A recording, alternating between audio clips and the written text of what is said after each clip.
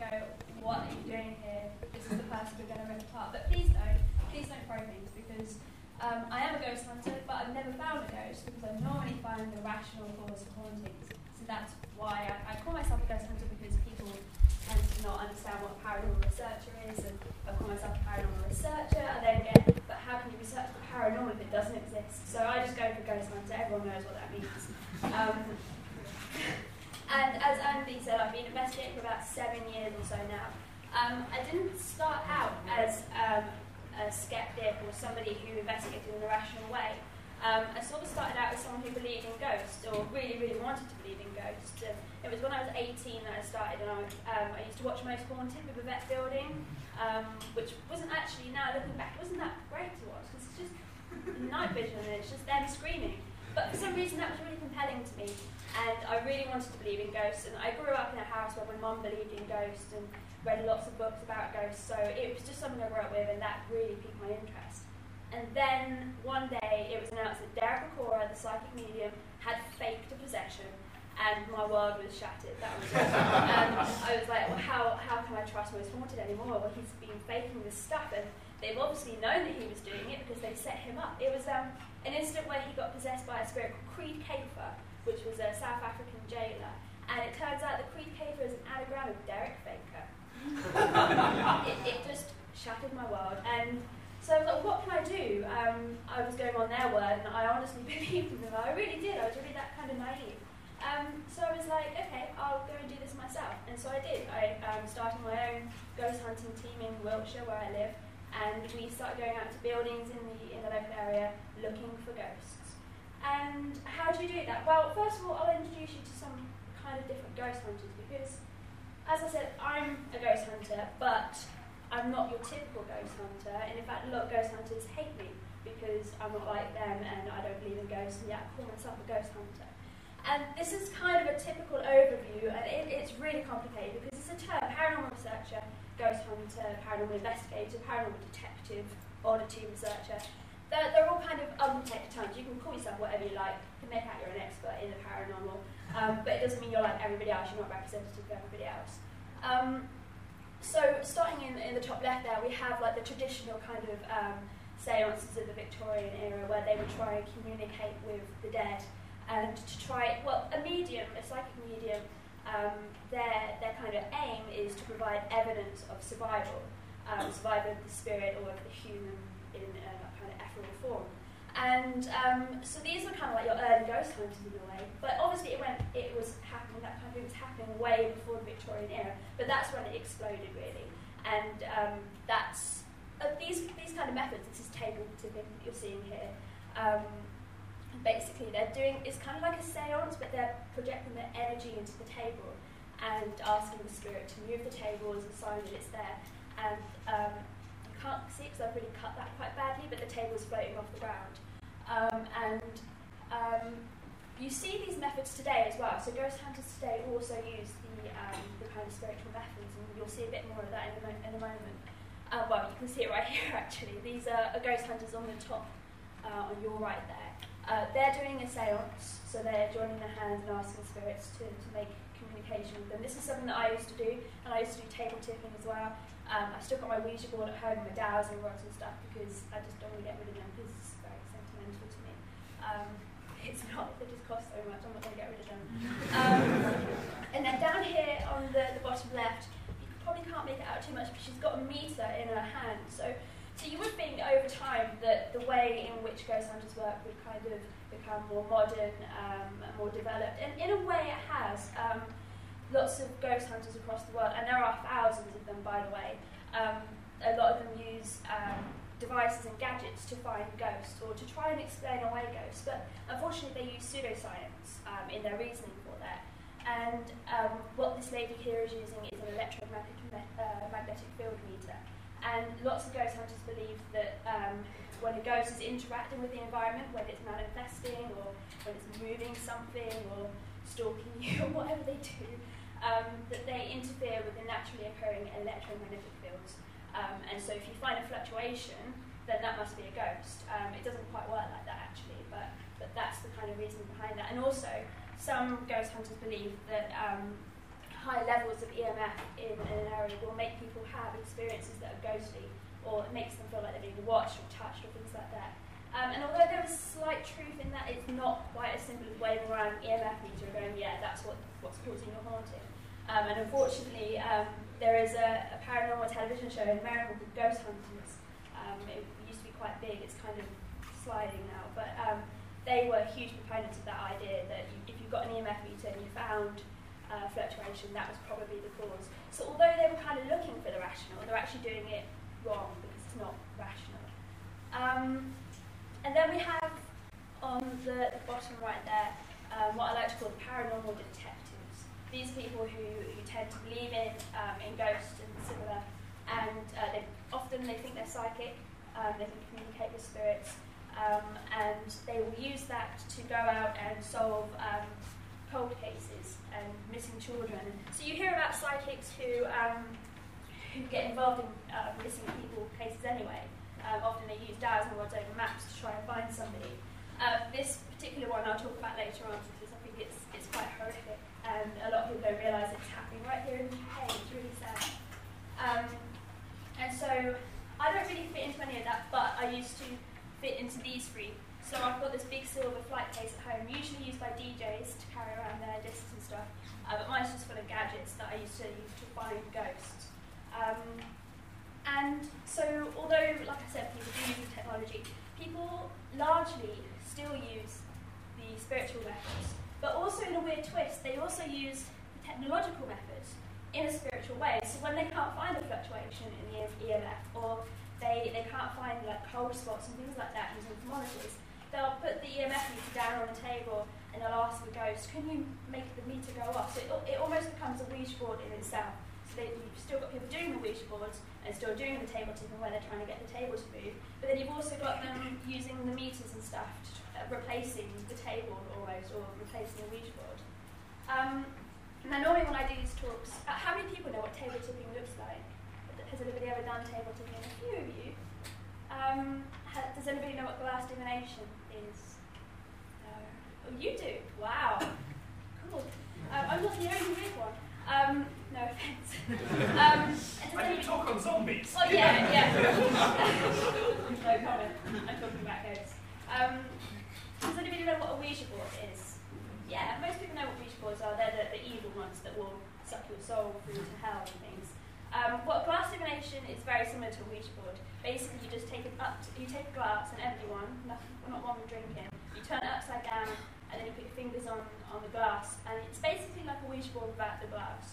And table tipping looks like this, and what you're about to see, and hopefully hear, fingers crossed, that was really unsceptical, fingers crossed, ignore it.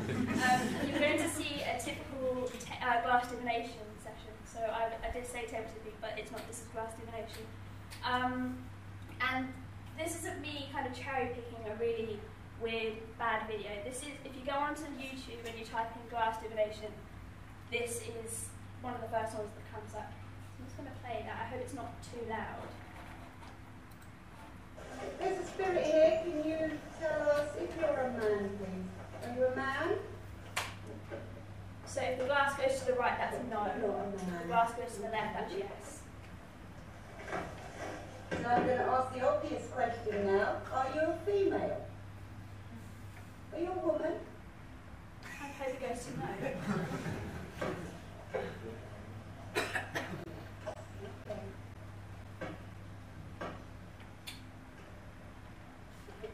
Can you feel the change?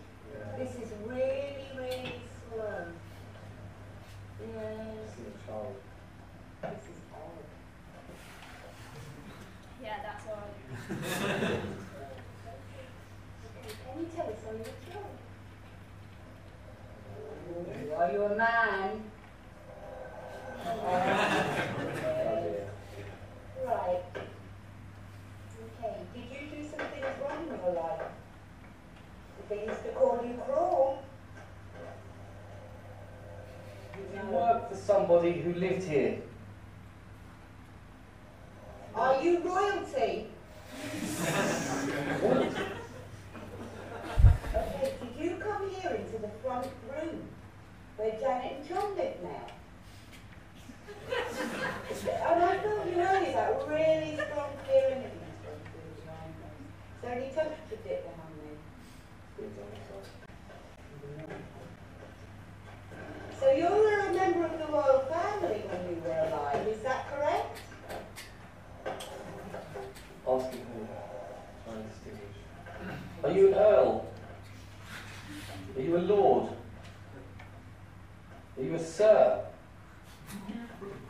King? Is your name Henry?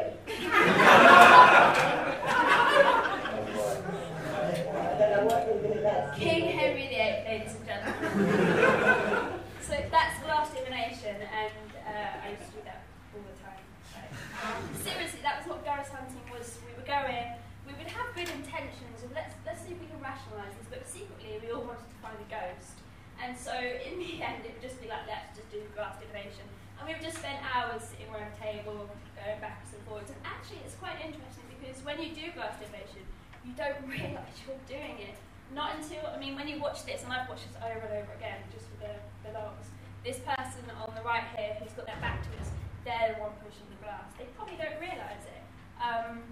And it's really easy to kind of kid yourself into thinking that you're not doing it. And one way, and this is what when I get challenged about this from other ghost hunters, because sometimes they don't like being challenged and having to rethink what they do. They like to think that, this really is real, this is spirit.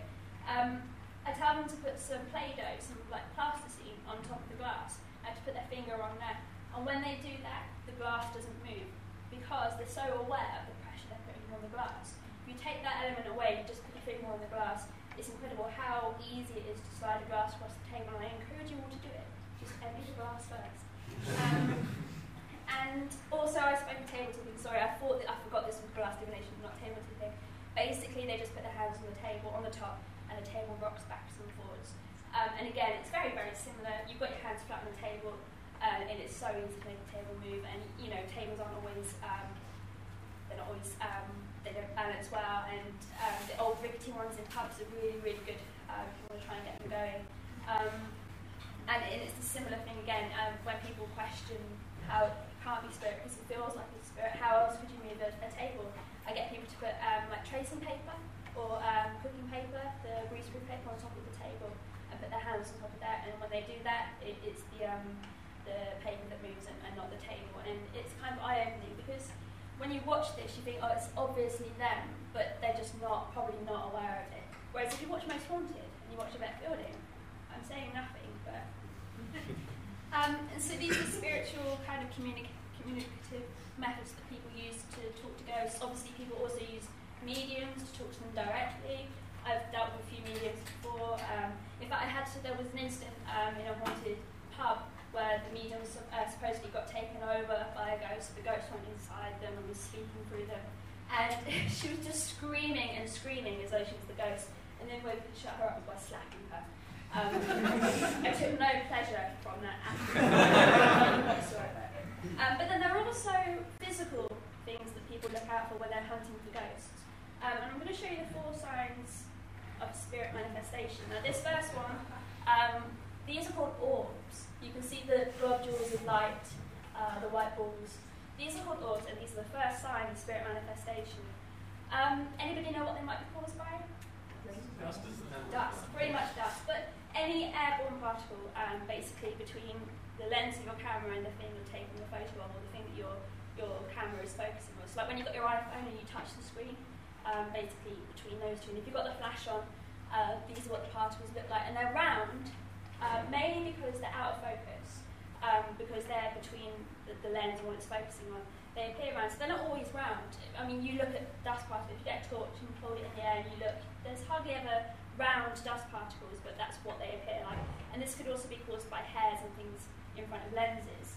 The second sign of spirit manifestation, and actually interestingly with orbs, people do believe that, or some people do believe that the colour of the orb can indicate the spirit that you're dealing with.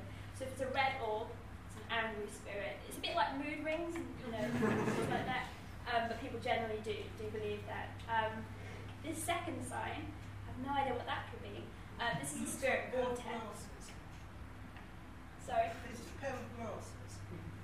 No, that could be something that causes it, but it's actually camera track in this one. Oh, But glasses is one that can cause it, just like, and also the glare off the edge of the glasses can make like a glaring effect. And also just fingers in front of the lens or a hair. When pubs used to allow smoking, quite often you get cigarette smoke in photos taken and things like that. I've also seen a vortex faked using a mobile phone charger wire. They didn't realise, well, say fake, they didn't realise it was in the shop. They were charging their phone and picked it up. The third sign, this one looks most like a ghost, of a camel. You see the camel? You got it, yeah. This is ghost mist. And surprisingly, these are caused by mists. And just breathing when it's cold, cigarette smoke. And like I said, in pubs before the smoking ban, you would get this quite a lot in photographs. And you'd be like, what was it? And then, yeah, you kind of worked it out when they stopped doing smoking in pubs. You never got mists. Very, very strange. And then, of course, we're talking fourth sign is manifestation. The one that everybody wants to capture. For those who can't see it, the ghost is there. It's not a real one, by the way. This is manipulated. But yeah, so these are the 4 stages that people often believe that ghosts go through. So when you're asking a ghost to manifest, it will start as orbs. You get a little bit excited. Then you might get a vortex or something like that. You're like, oh, it's getting really strong. Then you get the mist, and you're like, oh my god, come on, you can do this. And then nothing. Very rarely do you catch an actual ghost, for some strange reason. And it's weird, you'd think these kind of ideas are outdated because these go back decades. These are these are things that my mum was reading about when she was younger. And interestingly, orbs also used to be caught on film cameras, and they would also be caused back then by development euclid on the film. But obviously we don't have that problem now, and they still appear. But if you go to a Canon or anybody like that, they'll all tell you they're called circles of confusion, which are basically the out of focus artifacts. So you would think that people would kind of move on and realise that these things have rational causes, and you think people will be able to step back and understand that, but they don't because they're so desperate to find ghosts. In fact, so desperate, I'm going to show you some footage. This is from 2012, the end of last year.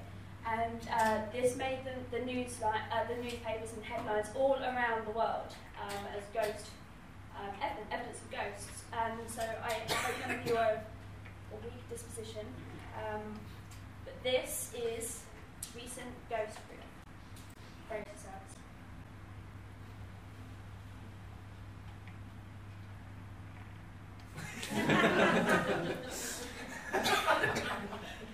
I mean, that's undisputably. This basically was a family in Nottingham had been having vandalism in their front garden on their car, and they set the CCTV up watching their cars, and they caught this ghost. So this is this is 2012, this is modern day. These are the things that people are accepting as ghosts: pieces of dust, the camera strap, and bugs. That was a bug, if anybody didn't realise it, a bug. And that made national headlines, international headlines actually. Has anybody seen this ghost photo before? No. Good. This is one that I managed to debunk, so I'm going to kind of give you a quick insight to what I do and how I research ghosts. I don't go for the insects and stuff like that. This photo, the ghost, by the way, is in this frame here, the second frame in the middle. There. Not that. That looks too Pac-Man, but no, that's the ghost here. This made the headlines in early 2012. This is taken on Clevedon Pier near Bristol, and it was taken by a photography student from the shore looking out at the pier, and he went to the newspapers with it because he didn't know what it was. That for 1 minute there was there's 30 seconds between each frame, and so he took one, then he took the second, then he took the third. When he looked back, he realised he caught a figure that wasn't in the one following, and he was a bit confused about it. At the same time, what he didn't realise was that the people on Clevedon Pier believed they were haunted because, and stay with me, they thought they were haunted because they often smelt toast in the gift shop when there was no toast. Seriously. And they started seeing weird things and feeling a bit on edge and stuff. So this ghost story started to build up. As soon as this photo was taken, it's like, oh my god, we've actually got a ghost here. And all the local ghost hunters were going in with their devices and things, and people were having experiences. And scarily, actually, the pier mistress was allowing ghost hunters onto her pier at night when there are no lights, and they weren't being given any safety equipment. So they had just been swept over the side and killed, basically. So that was quite concerning. So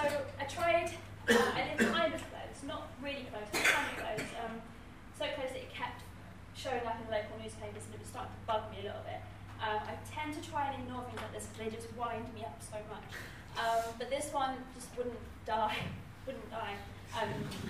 And so I tried to get in contact with the peer to try and go and do investigation into this. And she was like, you have to wait until, this was in February, she was like, you have to wait until the end of May because we've got ghost hunting teams coming in all the way up. And I was like, well, I don't want to do a ghost hunt, I just want to come and have a look around. And she's like, what do you mean? I was like, well, I'm a skeptic, I don't believe in ghosts, I don't want to come and find the ghost, I want to see if I can rationalise it. She's like, oh, well, you have to phone back, I'm busy. And that was it, I just could not get through to them after that. So I decided to go undercover. And by that I mean I paid to come here as a visitor. But before that, I had a look around online to see what I could find. I came across the Sea Angling Club that use Cleveland Pier. They have a sea angling club, a sea fishing kind of club. And I went on their forums, and on there they were mentioning the ghost, because it turns out, and when this photo was taken, the pier mistress was in the newspaper saying, oh, we're closed from like 6 p.m. until 9 a.m, so nobody has access to the pier. Turns out that the sea fishermen have access 24/7. And in fact, one of them, a guy called Victor, was on the forum going, that's me. That's me. and this is just a bigger version of it. And I was like, oh my God, he thinks that's him. So I joined up the sea fishing forum. So I'm and so I started messaging people, and they're like, yeah, it's Vic. He was just checking his car on shore. It's a brand new Mercedes. He was like, got a brand new Mercedes. I was just checking it to make sure it was safe. And I was like, so you're definitely sure it's you? And he's like, yeah. And then when I went to the actual pier, I started kind of snooping around a bit, and I spoke to some of the volunteers, and they're like, oh, you need to speak to the fishermen. Speak to the fishermen, they'll know everything. So I was like, oh God, this is going to be really awkward. So I went up to the fisherman, and I was like, hi, I'd like to talk to you about ghosts. And I was actually talking to the guy, to Victor. And he was like, yeah, that's me in the picture. Here's my coat. And he picked the coat up, and you can kind of see like the red bit and the black bit, and he's got his hat on. And he had that's him in the picture, but he's had a blue hat on and everything. And he was like, yeah, that's me. And I told Linda, the pier mistress, but she just wasn't interested. And I was like, oh, right, okay, I wonder why. And so then I went and had a cup of tea in the pavilion, that building, ignore that, in the building in the back of the photo. And the girl that was volunteering in there, she was like, oh, so are you doing a ghost hunt here at some point? And I was like, I'm considering it. She's like, yeah. She goes, I think £30 is quite a bit to charge people. I was like, oh, okay. And this is a problem that does exist, is that venues can make a lot of money out of being haunted. In fact, I think there's somewhere near me in Salisbury, they charge £1,000 a night. So that's quite profitable. So that's how I operate. So I don't look for the orbs, I don't look for the mist. I see a few eyebrows raised, I'm like, I could make money from my house. No, I don't. I have to keep it nice.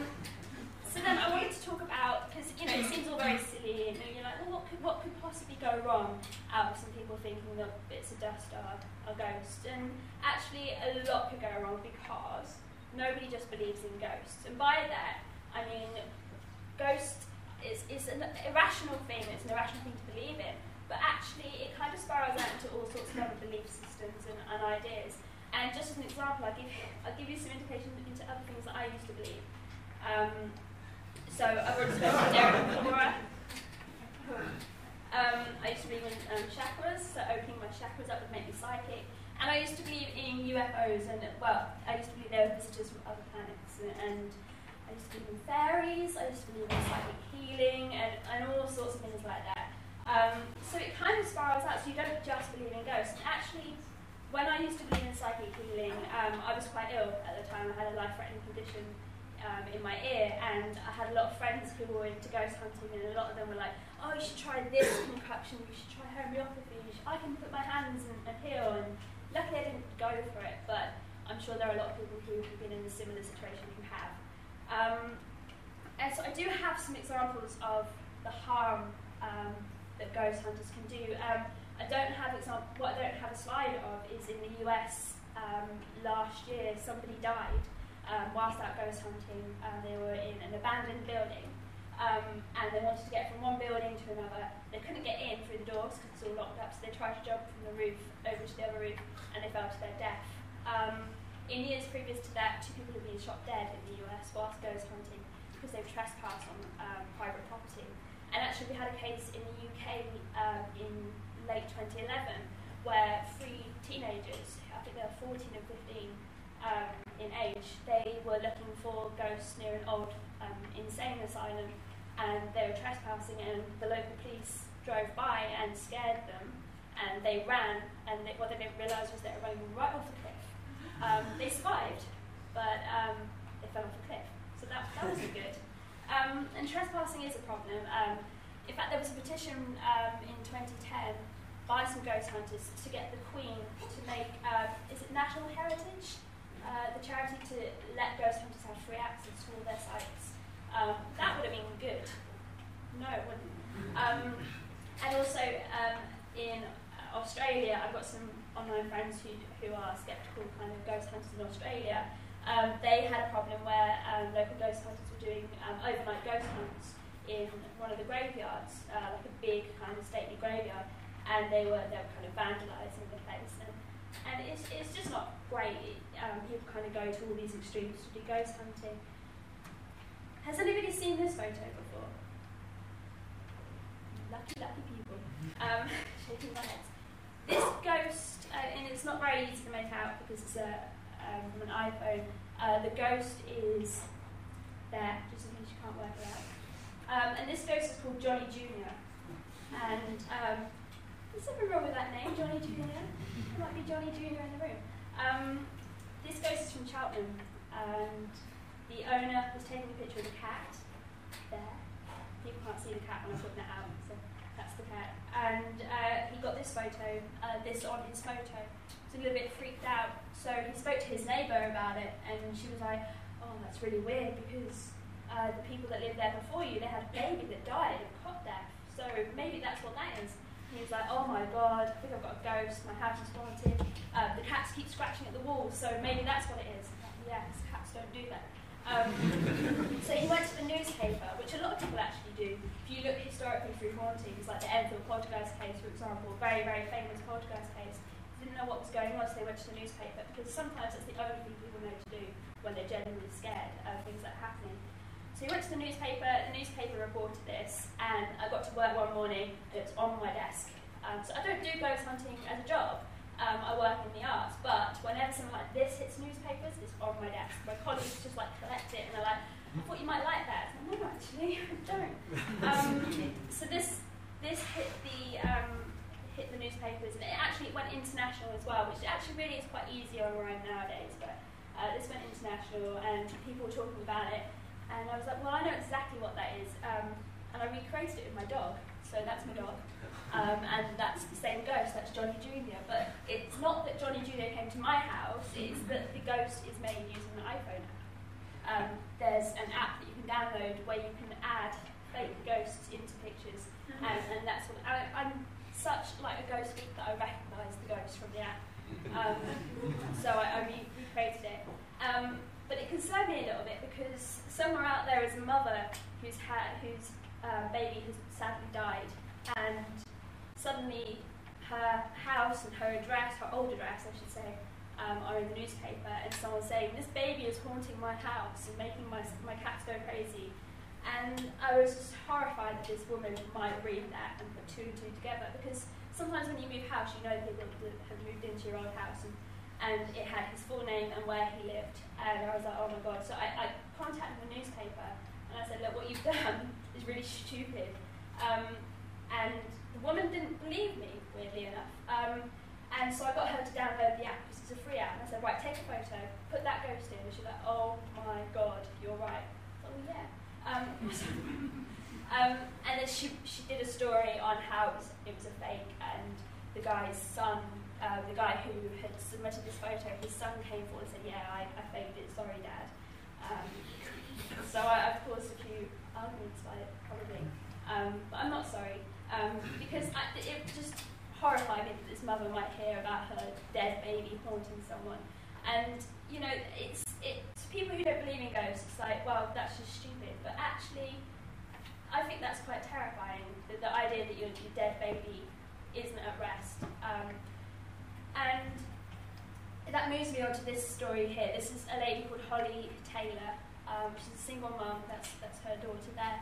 She lives in a flat on her own, and she had some really weird stuff going on. I mean, it was really weird stuff. Like, I wouldn't have an automatic answer for what she was witnessing. Cupboard doors were opening on their own. Bit like out of is it Sixth Sense? I See Dead People. You know, where they're in the kitchen, all the cupboards open. It was a bit like that, but not quite so intense. It wouldn't be like she'd turn around and then go back and it was done. She would come in from work and the cupboards would be open. There would be piles of plates on the worktop. Random cold spots in the house, and the baby would cry. But, I mean, babies do that, but, you know, all that added together made her believe that she had a ghost in her house. And so she mentioned it to her landlord, and somebody who was on work experience in the landlord's office told somebody they knew who worked for the local newspaper, and they ran this big story. It was like front page on her. She got doorstepped by a journalist. So she got home and there was a journalist there, and he was like, I heard that you've got a ghost, I want to know more. And she didn't really know what to do, so she told him everything. And they ran this front page story on her, and she became like the laughing stock of the local area. And then these guys came along.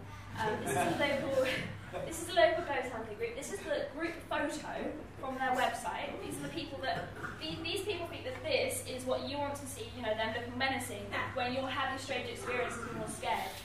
That's not. I mean, they're probably very lovely people, but if I went on their website and saw that, I'd be a bit scared. I wouldn't want them to come into my house and try and work out what was going on. They went in, and there was subsequent press coverage that they had exorcised this ghost, and you can sort of see up here an orb photo. That's their evidence, and you can see down here kind of all the equipment they were using to detect the ghosts. They told the mother and the newspaper that they detected a negative entity, a man who used to molest children who had been drowned by the locals in a nearby pond. That was what they said was haunting her child's bedroom. So that was nice. And the problem, she actually, she kind of was really distressed because everyone was mocking her locally. They were calling her the ghost lady, and, you know, just making fun of her, the poltergeist woman. And some sceptical people online were kind of mocking her and making fun of her, and she was really distressed by it. So I contacted her via Facebook. I'm not friends with her, I just found her, which sounds really stalkerish, but no. And I messaged her and said, look, you know, what's happening, are you okay? And sadly, the stuff had continued to happen, so that the baby had continued to cry, there were cold spots, things were moving around, and she was really distressed. And she was like, the exorcism didn't work, this ghost is back in my house. And I was like, well, actually, no, it's probably, you know, I tried to give some logical explanations, said it could be the cupboards are hanging incorrectly, the cold spots could just be a problem with the heating system, maybe there's a draft in the window, but she wasn't having any of it because these guys had gone in and done the exorcism. Everything had stopped for a little bit, and then it started again, and now she was convinced that it was a ghost, it was this child molester that had been drowned. And that was really damaging because then she was living in fear. So not only was she living in fear, she was also being ridiculed by her neighbours. I did lose contact with her, so I don't know what's happened in that case. But I thought that was quite horrific. And then we get onto this one, and this is the one that kind of this angers me the most because it's happening right now. You saw this lady earlier on in my slideshow. Her name is Erica Gregory. She's part of the paranormal team in the UK, and they often go to Saddleworth Moor, and they use dictaphones and seances and things like that, and they speak to the ghost of Keith Bennett, who was obviously murdered by Murray Hindley and Ian Brady. And they are convinced, absolutely convinced, that they have communicated with Keith, and they're trying to find his body using their psychic abilities. And it's kind of a bit, because, you know, it's quite a sensitive subject. But, you know, it would be maybe okay if they were just doing that, but they're not. They're also communicating with Ian Brady in prison with their evidence, and he is writing to them and giving them more clues, and then they're using that in their seances to find more and more. This is a photo of Erica with a spade that they found, a spade that she thinks is linked to Keith's murder. They were told by ghosts. And So she went to the press with it and kind of exposed how they knew where Keith was buried, or they were going to find out where he was buried. But she didn't go to the police with it, which was really, really weird, because you'd think if you thought you found something in a cold case, you'd go to the police with it. And actually that's what most psychics do. They go to the police. The police have to take their information and give them like a ticket, but it doesn't mean they're helping. But you get people like Joe Power, the Liverpool psychic, saying, "I've helped the police, here's my evidence." But no, these guys didn't do that. They kept the spade and they went to the press. And then with the recordings of what they claim is the voice of Keith Bennett's ghost, they went to Alan Bennett, which is Keith's older brother, who had just lost his mum at the beginning of, I think it was last year, maybe, that she passed away. This isn't the first time he's had to deal with people like this, and so he's used to it. But he told them that he wasn't interested. I've actually got a quote from him here. "They know my thoughts on their findings, and when they realised finally that I could not take them seriously, they got very angry to the point of being abusive. I am and will continue to be offended and angered by these people." So this is a guy whose brother is still missing, obviously presumed dead, probably dead. And these people believe that they've spoken to his brother's ghost. They know where his brother's body is. They're going to find it. And when he said he wasn't interested, they got abusive with him. And they continued to go up to Saddleworth Moor. And when I actually wrote a criticism of what they were doing, they also got quite abusive with me too. And I emailed Alan to say, "Look, I'm really sorry I have to deal with these people." And he's like, "I'm going to have to deal with these people for the rest of my life." And this, sadly, isn't like a one-off case. This happens all the time. For example, Madeleine McCann, we had Derek Okora in the press last year saying Madeleine McCann's dead, she's going to be reincarnated as a child. And also the ghost hunting team in Wiltshire, where I come from, claimed that they spoke to Madeleine McCann via a Ouija board. That was really awkward. I was actually in the room whilst they told me that, and I was like, okay. How do you respond to that? You've spoken to a dead child who's still missing via a Ouija board. And the problem is, and it's really easy to hate these people for what they're doing, and to absolutely just want to tear them to pieces on my blog and things like that, but they actually think that they're helping. They really believe in their abilities. They believe that what they're saying and what they're doing is true. And they think that by going out there and helping and doing what they're doing is helping the cause, and they genuinely believe that they're speaking to Keith Bennett's ghost. And you can go on their website. I didn't include them on my slides, but you can go on their website and you can hear the conversations that they've had with what they believe is the ghost of Keith Bennett. And as I said, they're communicating with Ian Brady in jail, and I just imagine that he's getting the biggest kick out of this. These people out on Saddleworth Moor with their dowers and rugs. And that's kind of like the pinnacle, that's the most harm that I've seen done by ghost hunters. I think that's a really, really sad case. But not all is as bleak as I make it out to be, because there is great work being done, and there's great work that can be done within paranormal communities. Lots of people who don't believe in ghosts often think that's it, just don't worry about it, just let people believe what they want to believe. I think those slides before kind of showed that you can't really do that, because people come to harm through believing in ghosts and believing they can talk to ghosts. And these are just some organisations and some groups that are doing great work in communicating with the public about paranormal things. So you've got the James Randi Education Foundation over there, the amazing Randy, a great organisation that does some outreach work in the US and also in other countries too. You've got the Skeptic magazine in the UK, CSI in the US. They also do some great work. And this is a website that I highly recommend, Doubtful News. It's run by a lady called Sharon Hill in the US. And they basically scan the news every day, and they pick out paranormal stories, and they look and examine them in a rational way. And then there's an organisation up there, ASAP.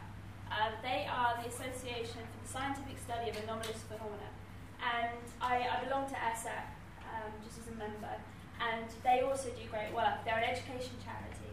They hold seminars and training sessions, and they also do annual conferences. But one of the really good things that they do is ethical training. So when people want to become a ghost hunter, ASAP will train them how to do ethical investigations, which means that they get taught not to work with people who are vulnerable, so people who, adults who are vulnerable, maybe through mental health or are bereaved, not to work with children, and also not to work with those who have actually just, lost somebody, or in tragic cases like the King Bennett case. And this is the problem with ghost hunting, is that it's something that's inspired, like from Most Haunted, like my ghost hunting was all those years ago when I was 18, and would go out into locations and look for ghosts because it's what I wanted to believe, it's what I wanted to do. But I never stopped to think about the people that it would impact, so the location owners, the people that work there, the families of the supposed ghosts and things like that.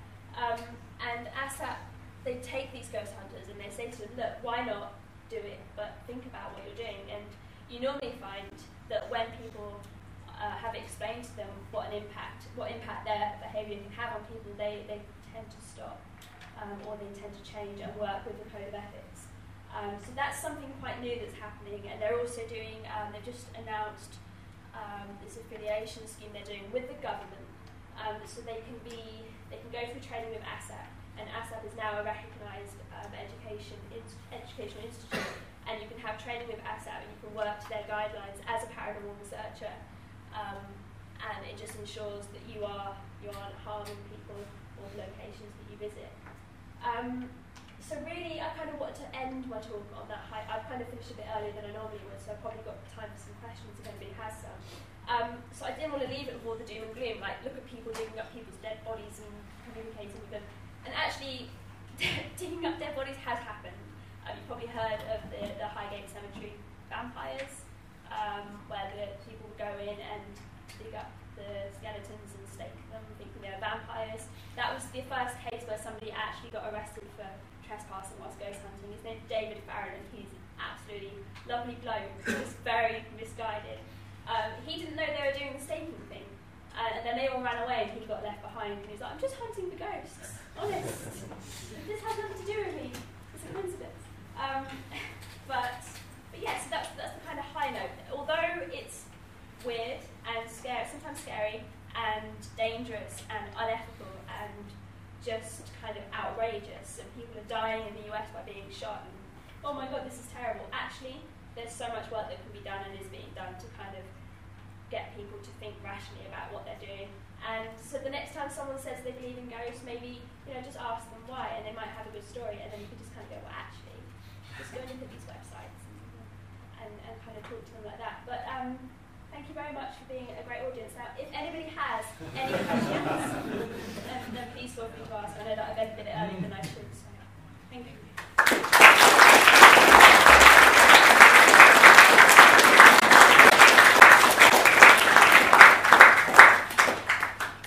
Thank you, Hayley. You've got a question from our last speaker. Yes. Two actually. The first one's a bit flimsy, but do you still you've been out obviously at night in very scary places. Do you still get heebie-jeebies, or are you a staunch professional? And Oh yeah, I don't get scared at all. No, no, I do.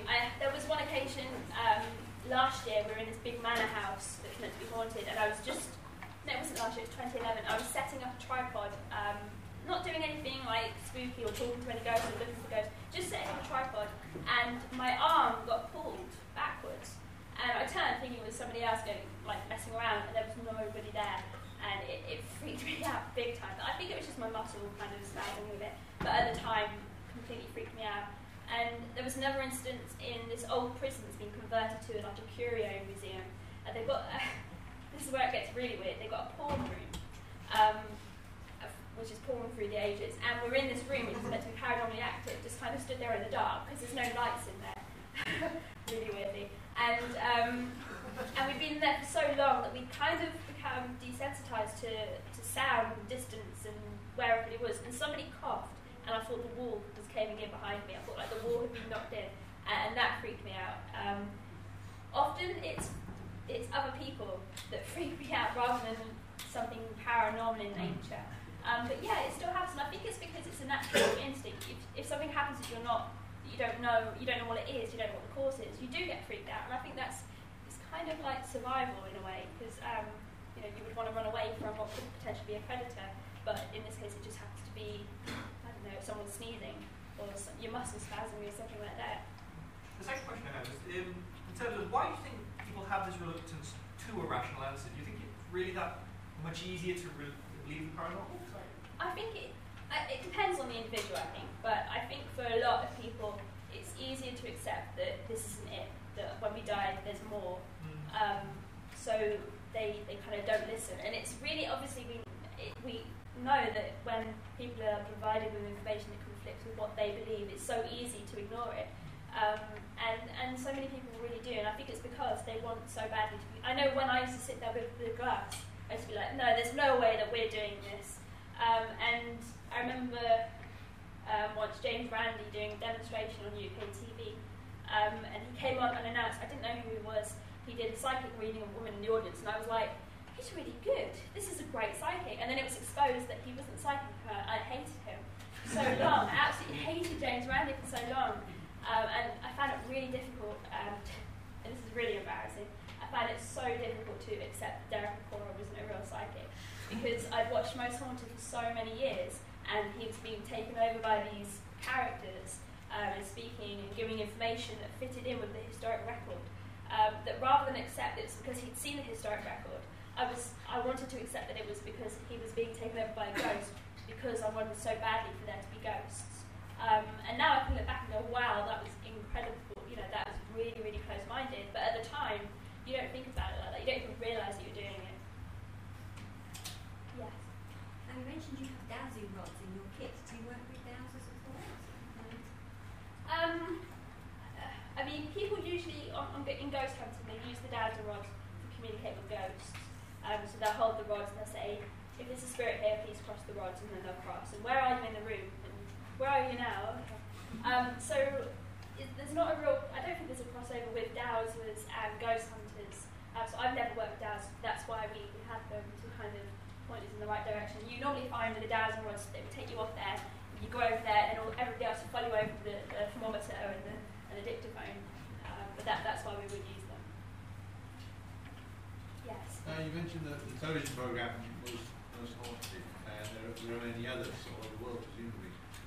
Do you think that the television companies are just cynically going along with these guys just to get money and viewing figures up? Totally. And I think they use the same concepts time and time again because it produces the effects they want. People screaming, not being able to see what's happening. And I remember being approached by television producers once. They were going to do this show where they would bring American tourists over to the UK and lock them in a haunted British building for the night. And they wanted a ghost hunter, like a believer investigator, and they wanted a skeptic to go in with them. And I was like, yeah, well, that sounds interesting, but I have a few problems with the way you're going to film it. Why are you doing it in night vision? And you're just going to expose them to this information and throw them in. They're just going to confirm what you've told them because, you've kind of given them the information. They're like, well, yeah. Oh, okay, well then, yeah, okay, I don't want to be involved. So they know what they're doing, I think. I don't know, I want to believe deep down that Most Haunted had good intentions in the beginning, but if you watch BBC's Ghost Watch, that got banned in 1992, and then you watch Most Haunted, I find it very difficult to believe they didn't base their television model on Ghost Watch. Yes? But the strange events on Elmston Pier, the one thing that my question raised in my mind is, did Victor the Sea Fisherman smell of toast? I have no idea what was going on with the toast. In fact, when I was at TV Pier, kind of undercover, I was in the gift shop, just in the corner, pretending to browse for some, because I was trying to pluck up the courage to go and ask them about the toast. Because it's just a weird thing to ask. And I was like, right, I think what I'm going to say. And behind me, the woman who had been avoiding me all this time came down the stairs. She was in meetings all day. She came down the stairs, and I overheard one of the members of staff go, that girl's here. She's been speaking to the fisherman. And I was like, oh my god, I've been rumbled. and after that, she went off, and I was like, oh god. And I was like, I have to do it, I'm here. I'm not going to have another chance to ask. So I went up to the counter, and I was like, oh, so this toast. What's that one about then? And they were like, and they realised who I was, and they were just like, and she goes, we smell it about every 6 months. Okay, right, I have no idea. My guess, if I be that, I don't know, maybe there's wooden floors and beams, and it's quite an old building, and over the years the smell of smoke has kind of absorbed into those materials, and when it heats up it releases. You get that in a lot of stately homes. They smell like mothballs, or they smell mint and flowers and stuff, and it's just because the old bedding on the furniture and the old chairs and stuff have these scents in them because they absorb the smells, and then when they heat up, as the sun goes on them, or the house heats up, it releases the smells, and you think, oh my god, I can smell, a ghost. But no, it's just a captured fragrance. But I have no idea. I don't know why they went burnt toast, ghost. That makes no sense. There's no connection. Yes. You said that your average Conor Garden ghost hunter does believe they're good English. I don't know you, but whenever you've got fraudsters like Sally Morgan or Derek and Cora, why do you think they've got away with it for so long? I think it's because they've got the balls to try. And I mean, you look at the Sally Morgan thing, where she was kind of exposed. People were suggesting that she had an earpiece and stuff. If you went onto her Facebook page after that had been in the papers and stuff, you would see all the people that believe her who go to her show saying, "Don't worry, Sally, I still believe in you." And when Derek Okora was exposed with the Creed Cave for Derek Faker thing, people were like, "Oh, you just had to do it to live up to the expectations of the television program." And the psychic Colin Fry, and this is the best, I wish I had been there, he was in a seance and they tied him to the chair, and the odd thing was that he'd asked if he could take his shoes off, and they're like, yeah, that's fine. They tied him to the chair, and then it's like one of those old-fashioned seances where things float around the table and you can see it because it's glow in the dark. Somebody switched on the light and he was there holding a trumpet. And like, oh crap. But people still rationalise that away. They're like, oh, he was just living up to expectations. Oh, he was just doing it because the spirit guide had possessed him. And it's like, no, he took his shoes off so you wouldn't hear him getting out of the chair, and then he held it up and floated it around and used like sleight of hand to get out of the handcuffs. But that's the more rational thing. But people so badly want to believe that they just rationalise it away. And in fact, when Derek Okora was exposed to cheating, I kind of rationalised, like, no, he probably just was doing that so that they would get the effects they wanted. But then, I realised actually that was bollocks. But yeah, I can understand how they do it. Yes. Is there anything that's a case that you've looked at in detail and not been able to explain that's been bugging you that you can tell us about? Toast. But that hasn't been bugging me too much. Every time I burn toast, I'm like... the one that kind of bugs me is the arm, where I got my arm pulled back, and it's like they've got this chapel in this old house, in this old manor house. They've got their own little chapel, and it's in there. My arm got kind of went all the way back, and I was like, oh my god. So I think it was muscle spasms, but I'm not sure. I never know. I'll never know what it was, but I think it was just like my arm. I don't know. But also at the same time, probably about an hour later, I was stood at the front of the chapel, and my colleague was at the back of the chapel getting the camp order, and we heard something whistling. And it sounded like it was coming from within the chapel, and we were like, something's whistling from there. And I was like, yeah, there's something whistling. And we have no idea what it was. I mean, it could have been sound bouncing, it could have been the air coming through a window, but we didn't know at the time, and we'll never know. Obviously, a lot of people will go, that's paranormal, but personally I just say that's unexplained at the moment. And there's a big difference there. There's a difference between saying something's unexplained, and there's a difference between saying something's unexplainable. And that's the mistake that most ghost hunters make. They experience something and say unexplainable, and then in a way they explain it by saying it's a ghost. But when I have something like that happen, like with the toast, my arm, the whistling noise, maybe I'll see something or smell something that I can't explain. I'm saying, you know what, that's unexplained at the moment. Maybe somebody else has an idea. I don't know what it was, but I'm not going to say it was a ghost, and I'm not going to say that just because I can't explain it, I'll never be able to explain it, or it will never be explained. If ghosts exist, should we actually really be afraid of them? Yes, we should. Oh my god. All these dangerous people can walk through walls, and we can't see them. They can, all these dangerous people through history could be right here. We wouldn't know, and they can move things, and they can walk through walls. They can go into your bank vaults. It's like the X-Men in a way, and I kind of feel like the bad guys in the X-Men because they're saying that the X-Men are dangerous, but actually, if you think about it, oh my god, no prison can hold them. Somebody called Ghostbusters, seriously. And there are questions about if the